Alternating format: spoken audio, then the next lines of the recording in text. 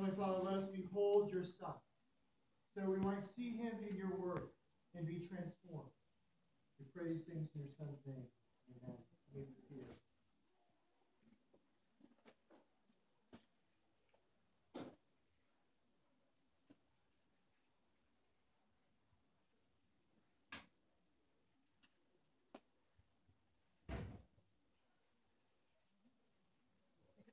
I very respectfully tender my resignation of my commission as an officer of the Army.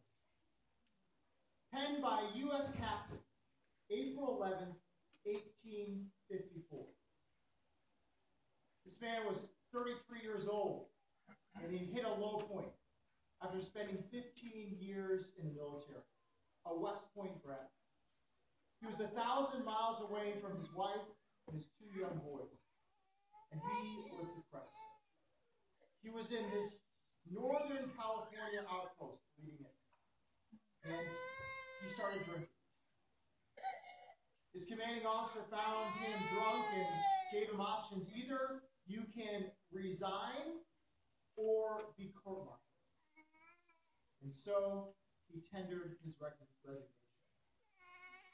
And in his diary and his journals, he was paralyzed by fear. How was he going to provide for his family? He'd never done civilian life. There was scorn of him coming home. He had debts to pay. In fact, in his travels home, he had no money. He found a friend by happenstance and had to ask this friend from West Point for money just to get home. The man, Ulysses S. Grant, the future commander of the Union Army and future president of the United States. How could this man be the one to lead such a successful mission later on? How is it possible? Well, today we're going to see a picture of 7 men, where we're going to wonder the same thing. How could these 7 men, along with their friends, be the leader of an overwhelming mission of the gospel of Jesus Christ and spread it throughout the world, especially by how they act right here? Let's find out together, shall we? John chapter 21, verses 1 through 14. Let's pay attention as we look at God's word. After this, Jesus revealed himself again to the disciples by the Sea of Tiberias. He revealed himself in this way. Simon Peter, Thomas called the twin, Nathanael of Cana in Galilee, the sons of Zebedee, and two others of his disciples were together. And Simon Peter said to them, I am going fishing. And they said to him, we will go with you. They went out and got into the boat. But that night they caught nothing. Just as day was breaking, Jesus stood on the shore. The disciples did not know that it was Jesus. And Jesus said to them, children, do you have any fish? And they answered him, no. And he said to them, cast the net on the right side of the boat, and you will find some. So they cast it. And now they were not able to haul it in because of the quantity of fish. That disciple whom Jesus loved, therefore, said to Peter, it is the Lord. And when Simon Peter heard that it was the Lord, he put on his outer garment, for he was stripped for work, and threw himself into the sea. The other disciples came in the boat, dragging the net full of fish, for they were not far from the land, but about 100 yards off. When they got out on land, they saw a charcoal fire in place, with fish laid out on it and bread. And Jesus said to them, bring some of the fish that you have just caught. So Simon Peter went aboard and hauled the net ashore full of large fish, 153 of them. And although there were so many, the net was not full. Jesus said to them, come and have breakfast. Now none of the disciples dared ask him, who are you? They knew it was the Lord. Jesus came and took the bread and gave it to them, and so with the fish. This was now the 3rd time that Jesus was revealed to the disciples after he was raised from the dead. The gospel of the Lord. Or if you're just joining us, we've been going through the book of John this winter and here into the spring. And we have seen Jesus do some amazing things. He's broken cultural barriers. He's gone and spoken to a Samaritan woman. And she has gone out and brought many to hear from Jesus and they believe. He's challenged the authorities of the day, the Pharisees and the Sadducees. And he's talked about who he was, about claims on himself. That I am the light of the world, that I am the way, the truth, and the life, that I am, equating himself with God himself. And then he's done miracles. He's healed people, blind people, the lame have walked. He's even risen Lazarus from the dead. We've also seen that he has been resurrected.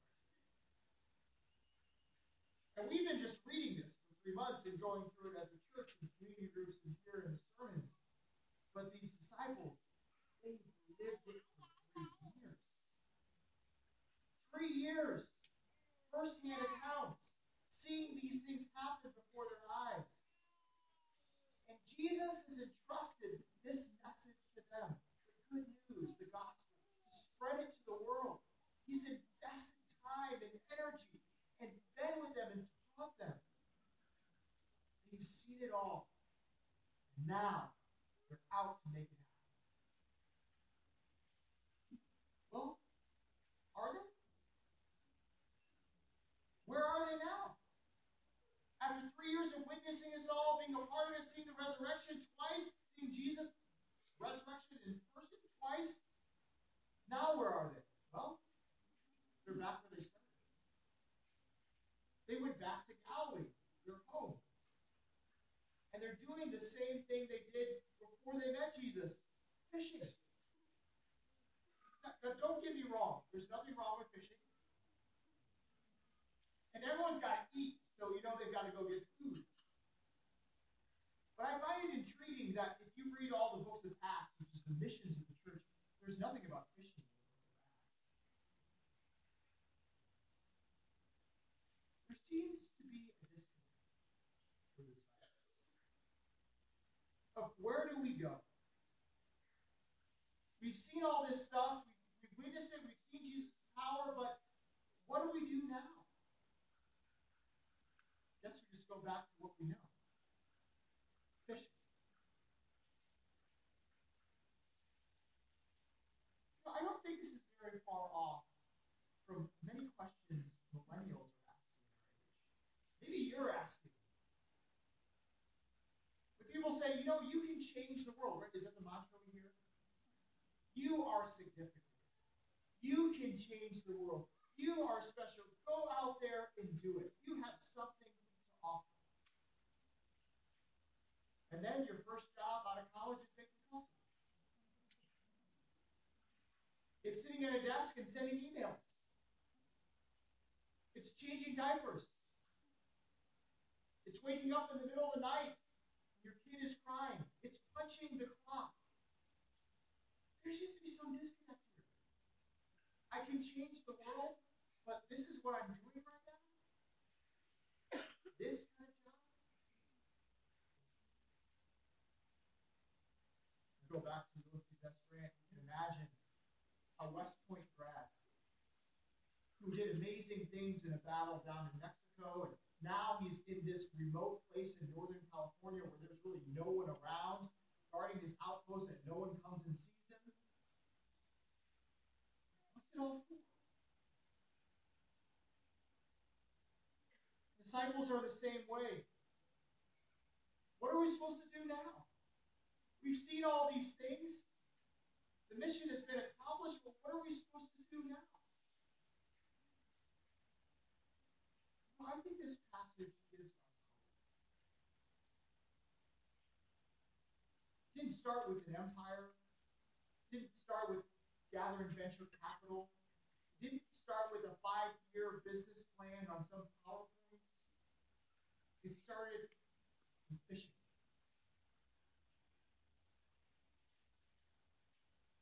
Can it start in your first job?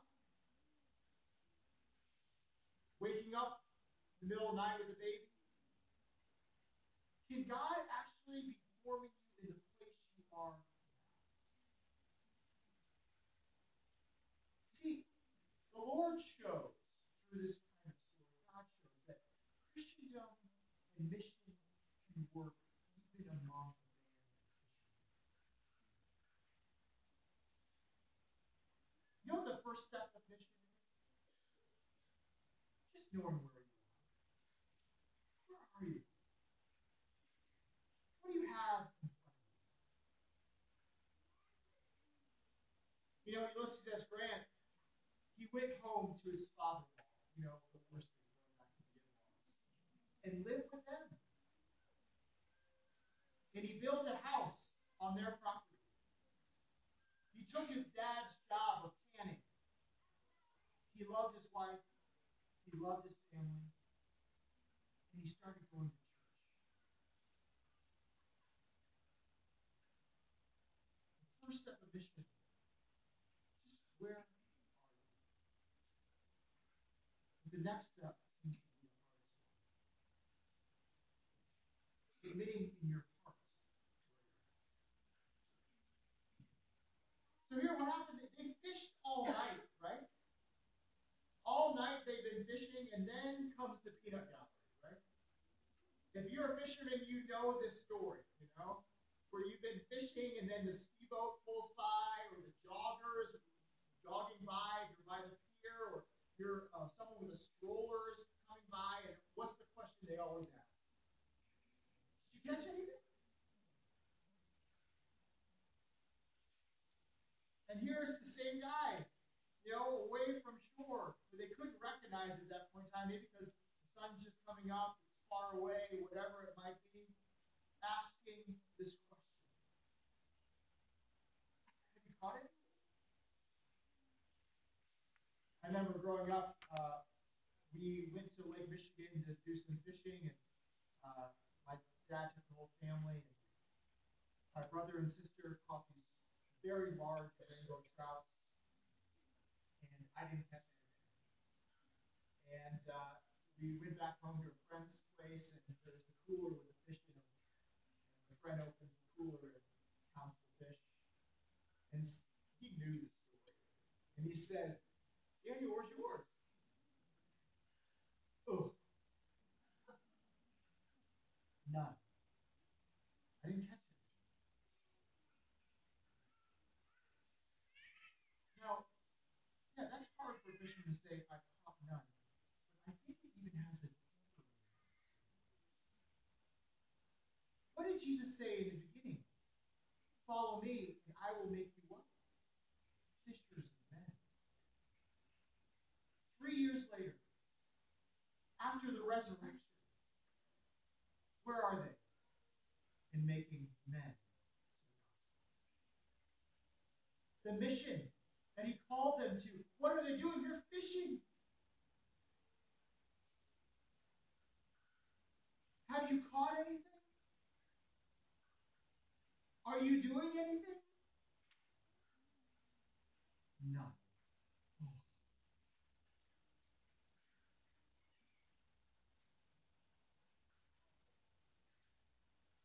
Who's on that shore asking you those questions? Hey, lad, how's it going? How's your New Year's resolution going? How are those goals of life that you said you were going to accomplish? How's that working on your anger? How's that peace at work? How's that love of your spouse? Where are you at? Really? I don't think it's a coincidence that when Jesus comes, it's when the light is coming. The break of day. John uses this picture of light throughout the Gospels, and even uses it later in his epistles. He says this in 1 John, "We say we have fellowship with him, and we walk in darkness, we lie, and we do not practice the truth. But if we walk in the light as he is in the light, we have fellowship with one another, and the blood of Jesus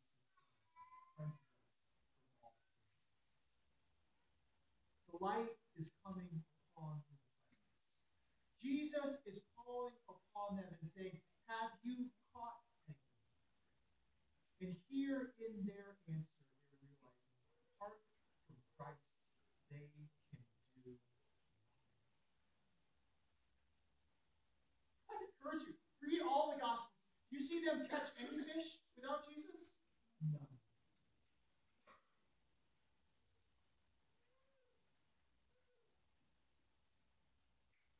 Josh and I, we love Tim Keller, and you know this, being a PCA. Tim Keller has a really great little book, on self-forgiveness. One of the major points that he makes in it is that our culture says we just need more self-esteem. That's what our culture says.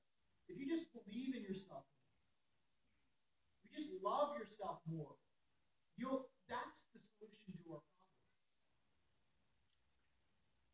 You know, they interviewed death row inmates, and then you know what they found? They have a high view of themselves. They have high self-esteem.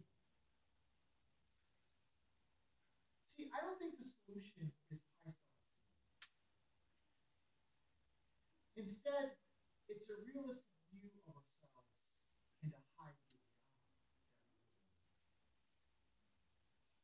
See, when we can finally look at ourselves aright and say we've fallen short. No, we don't live the way we're supposed to. Then when we look at our failure, we realistically look at ourselves, when the question is asked, have you caught any fish? We don't have to lie. We can say, we have caught none. Because the failure is then not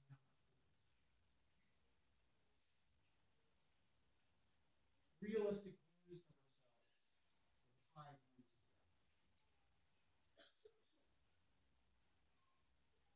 I wonder, is anyone asking those questions? I thank God for the guys in my community that can actually just kind of be very honest. And I can just tell them, and they ask me, how's it going? This week I was very honest. I don't feel like I've caught any fish. I felt like many goals that I had put out for mission in this church and things have not always been realized. And I can be honest with them. See, this is where I'm at. The good news about my career group is this doesn't stop in my woes. It doesn't stop in my existential angst. See, the disciples aren't left there either. They know the steps of mission. They realize where they are. They admit their catch. But then they are transformed by God's grace. It's funny, they actually listen to the guy on the shore. They say, well, what the heck? He says, cast it on the other side, can't hurt. And they do. And then there's so much, they can't even, it's hard to even haul it in.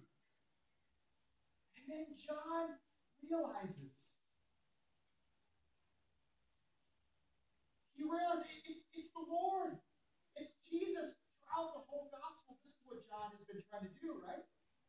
Through signs and through miracles, that you would see that it is Jesus Christ, the Son of God, who gives life. And here is another revelation of the glory of Jesus. In what? Fish.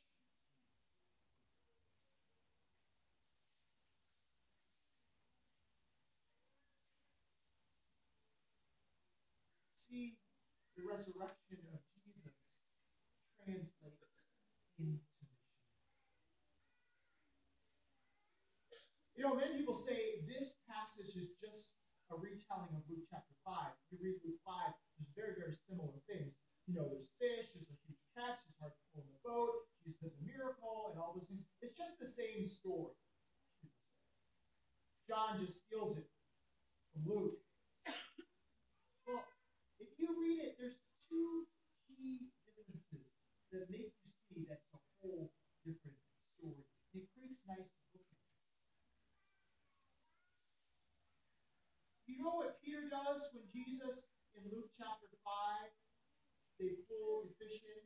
You know what Peter does?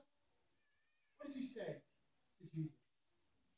Depart from me. I am a sinful man, O Lord. And what does Peter do now? It is the Lord. When Simon Peter heard that it was the Lord, he put on his outer garment, for he was stripped for work, and threw himself into the sea.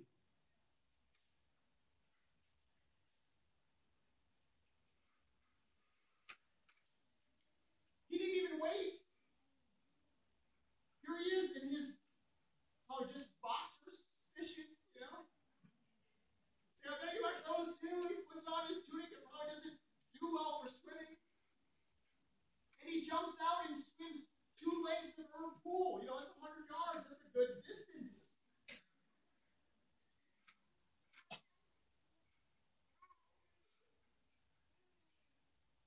What is Peter's reaction?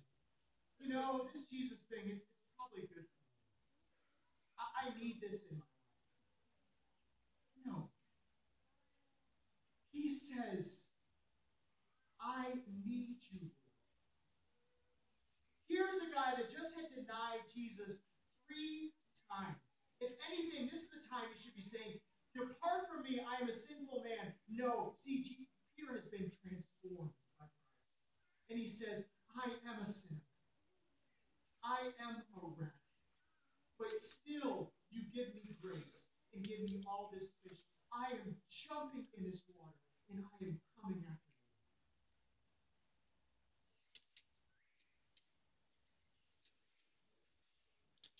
I have a friend down in Florida. He started a church movement called Dope Church. They meet weekly at motels. You know those pay-by-day motels or monthly motels? Just down in the south with more outdoor hotels. Not the best hotels.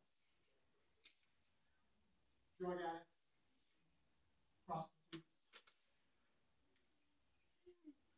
And every week he does a barbecue right there in the middle of the parking lot.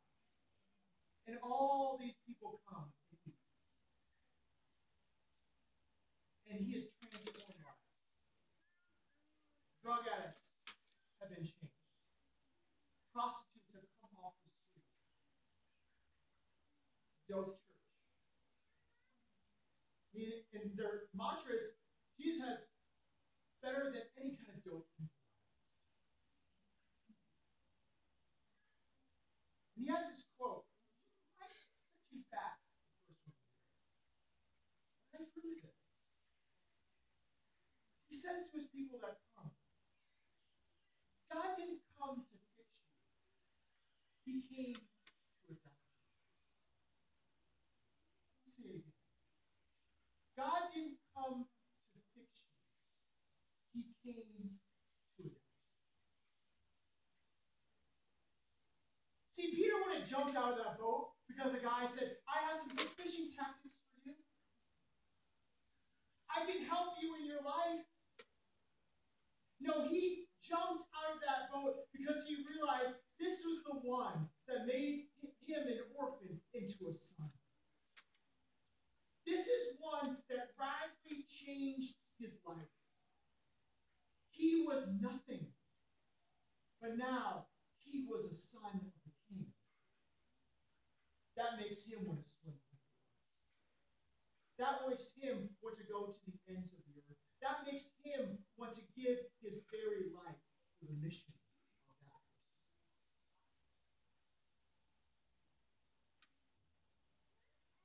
Do you believe that Jesus just come to fix you? He came to transform and adopt you and love you. That makes you want to do more than quick fixes. Makes you want to swim maybe 100 yards. The grace that can overpower you and send you out to do amazing things.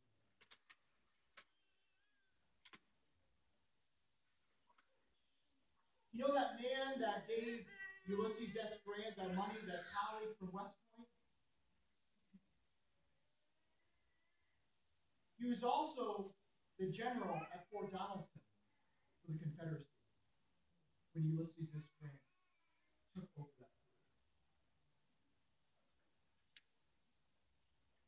And here, Grant and Simon Buckner were in conversations, these colleagues, as Grant has just taken the fort. And he pulled Buckner aside. And he said, I owe you. How can I help you? This man that he just captured, this man that he just took all his men, the men he just won a battle against, how can I help you?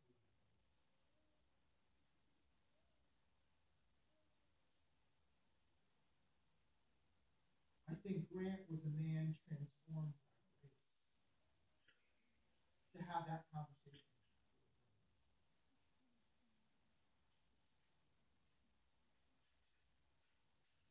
You know, this week, I had to have a hard conversation with someone. My pride was hurt.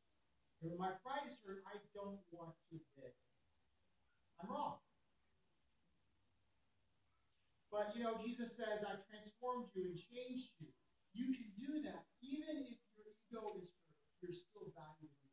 So I went and had a conversation with someone.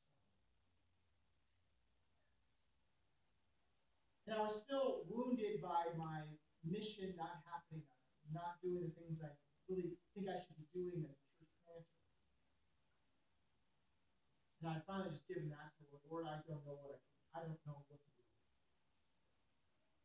And I went and had this conversation with this gentleman. And I said, I'm here to serve you. Do as you will. I was hurt by what you said to me. I'm sorry. I will serve you in the way.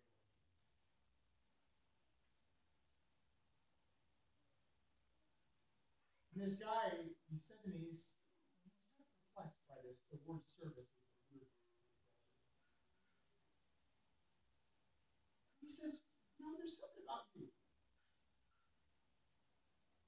He says, I want to know what you do. I want to know about this. I given it all up. I said, I don't know what to do anymore, God. And then when I gave it up to him, he said, Daniel, I will show you. I will provide above and beyond anything you ask.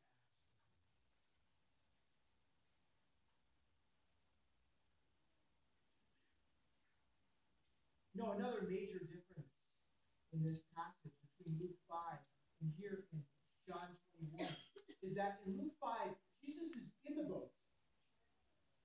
And then in John 21, he's outside of the boat. He's on the shore. And I think this shows a little bit of symbolism here. That Jesus was going to be with them physically at the beginning of ministry for 3 years. And then he was showing, I'm going to be gone. I'm going to be apart from you. But I will still provide for you. But there will come a day where you will pull ashore, past Jordan's stormy banks, and you will come and I will have a banquet for you. I will have a meal for you. And it will be sustenance. That in your hard mission, you will know that you can fellowship with me.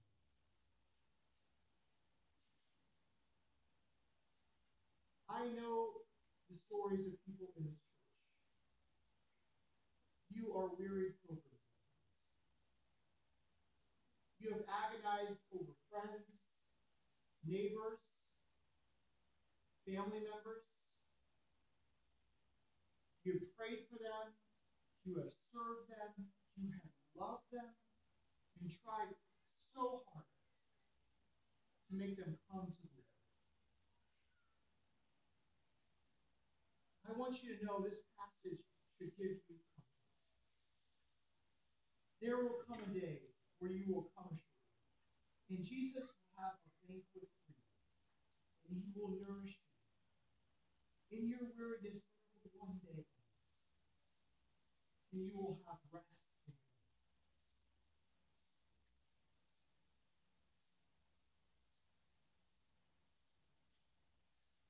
I am thoroughly convinced that the two leading figures of the Union during the Civil War realized their position, admitted their failures, and trusted in the grace of the Lord. And it was that caused them to go through the bloodiest part of American history and go to this mission to unite the country and to end slavery.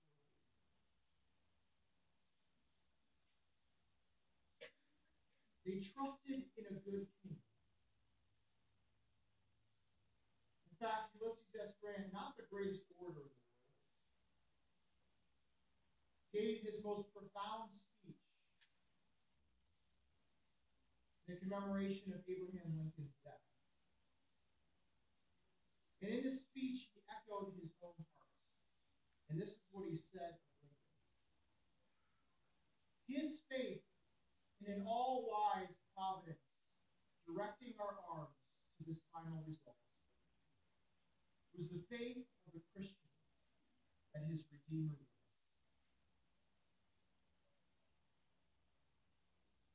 What caused this man, Ulysses S.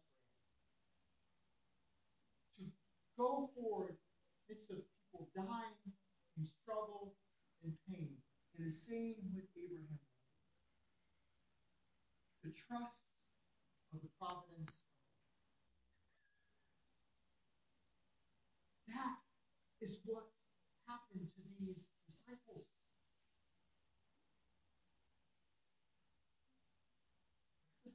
Some of you, this is a great fishing story, right? Great symbolism. It gives people awesome hope. These are great stories. Fishing stories like this is awesome. This is good legend. This is good mythology. I just want to challenge you this morning. Legends and mythologies were not written like this in that age. You didn't write about 153 fish. You didn't write about Peter being in his briefs and then putting on his tunic. You wouldn't write about Peter going back to the boat and taking the fish and pulling it out of the boat. See, it doesn't move the plot along. That's just not the way you wrote that. Why do they include these things? Because it happened. This was an eyewitness account. John saw these things happen. What motivated these men to give their lives to the point of death is because it was true.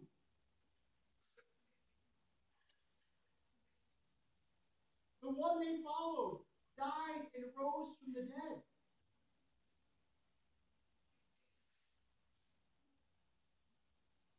I encourage you, if you're not there, if you're struggling with thinking about that, let's talk about it. I'd love to talk to you about it. Let's wrestle with these things together. Any of the elders, too. I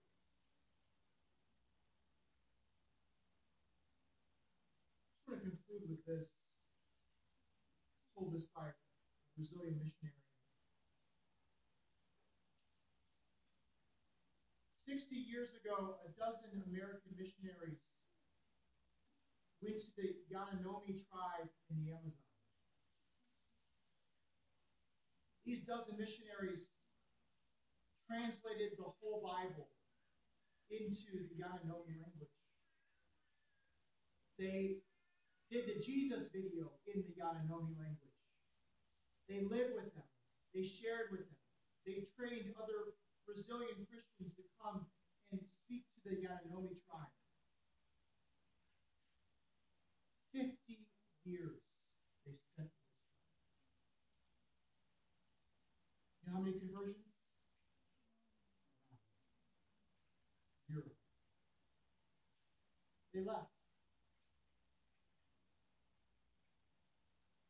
7 years ago, the Spirit of God descended upon that place.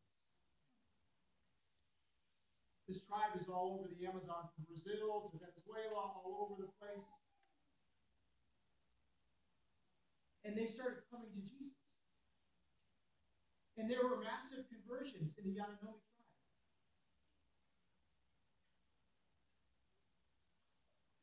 And they invited now these white-haired missionaries from America back down to the Amazon. And they sat them down, front row, right here. And they sang, and they danced, and they rejoiced in Jesus in front of all these missionaries. That's what they did. And then one older gentleman stopped them right there. And he looked at these missionaries who had spent their whole life there without any conversions. And they said, "Thank you, because you brought the gospel to us, and you didn't give up."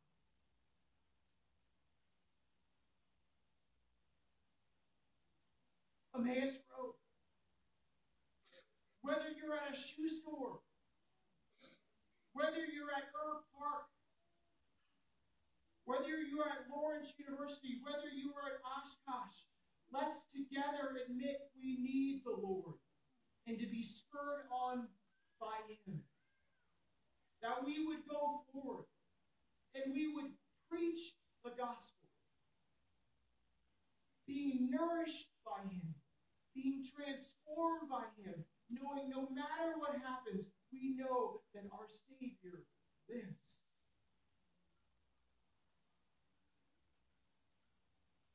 This is good news. So now what shall we do? Let us be nourished. Let us come to this table, whether you are weary, whether you are sick, whether you are poor, wherever you are, you can come and be nourished. He has made a feast for you. And let that sustain you to go out. Encourage you, if you trust in Jesus, this is the table for you. This isn't for Presbyterians or Emmaus Road people. These are for people that trust in Jesus Christ. You can take the elements, then return back to your seat. This side comes over to this side over on this side. You take the elements and then return back. If your kids aren't taking communion yet, we'd like to pray for them. There's white grape juice on the outside and red wine in the middle. There's gluten wafers here too. If you're not there, some of these things, I'm still wrestling with this about Jesus. I encourage you, there's some prayers right here, some things to meditate on. You can, again, talk to any of us about this. We'd love to be able to share Jesus with you. There's a little call and response. Let's prepare our hearts, shall we? The Lord be with you. Lift up your hearts. Let us give thanks to the Lord.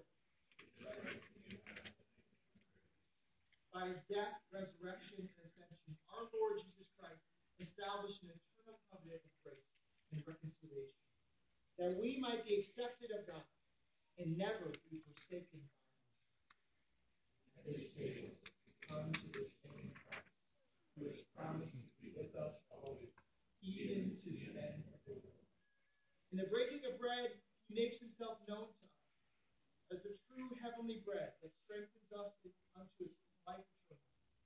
In the cup of blessing, he comes to us as the vine, in whom we must abide if we are to bear fruit.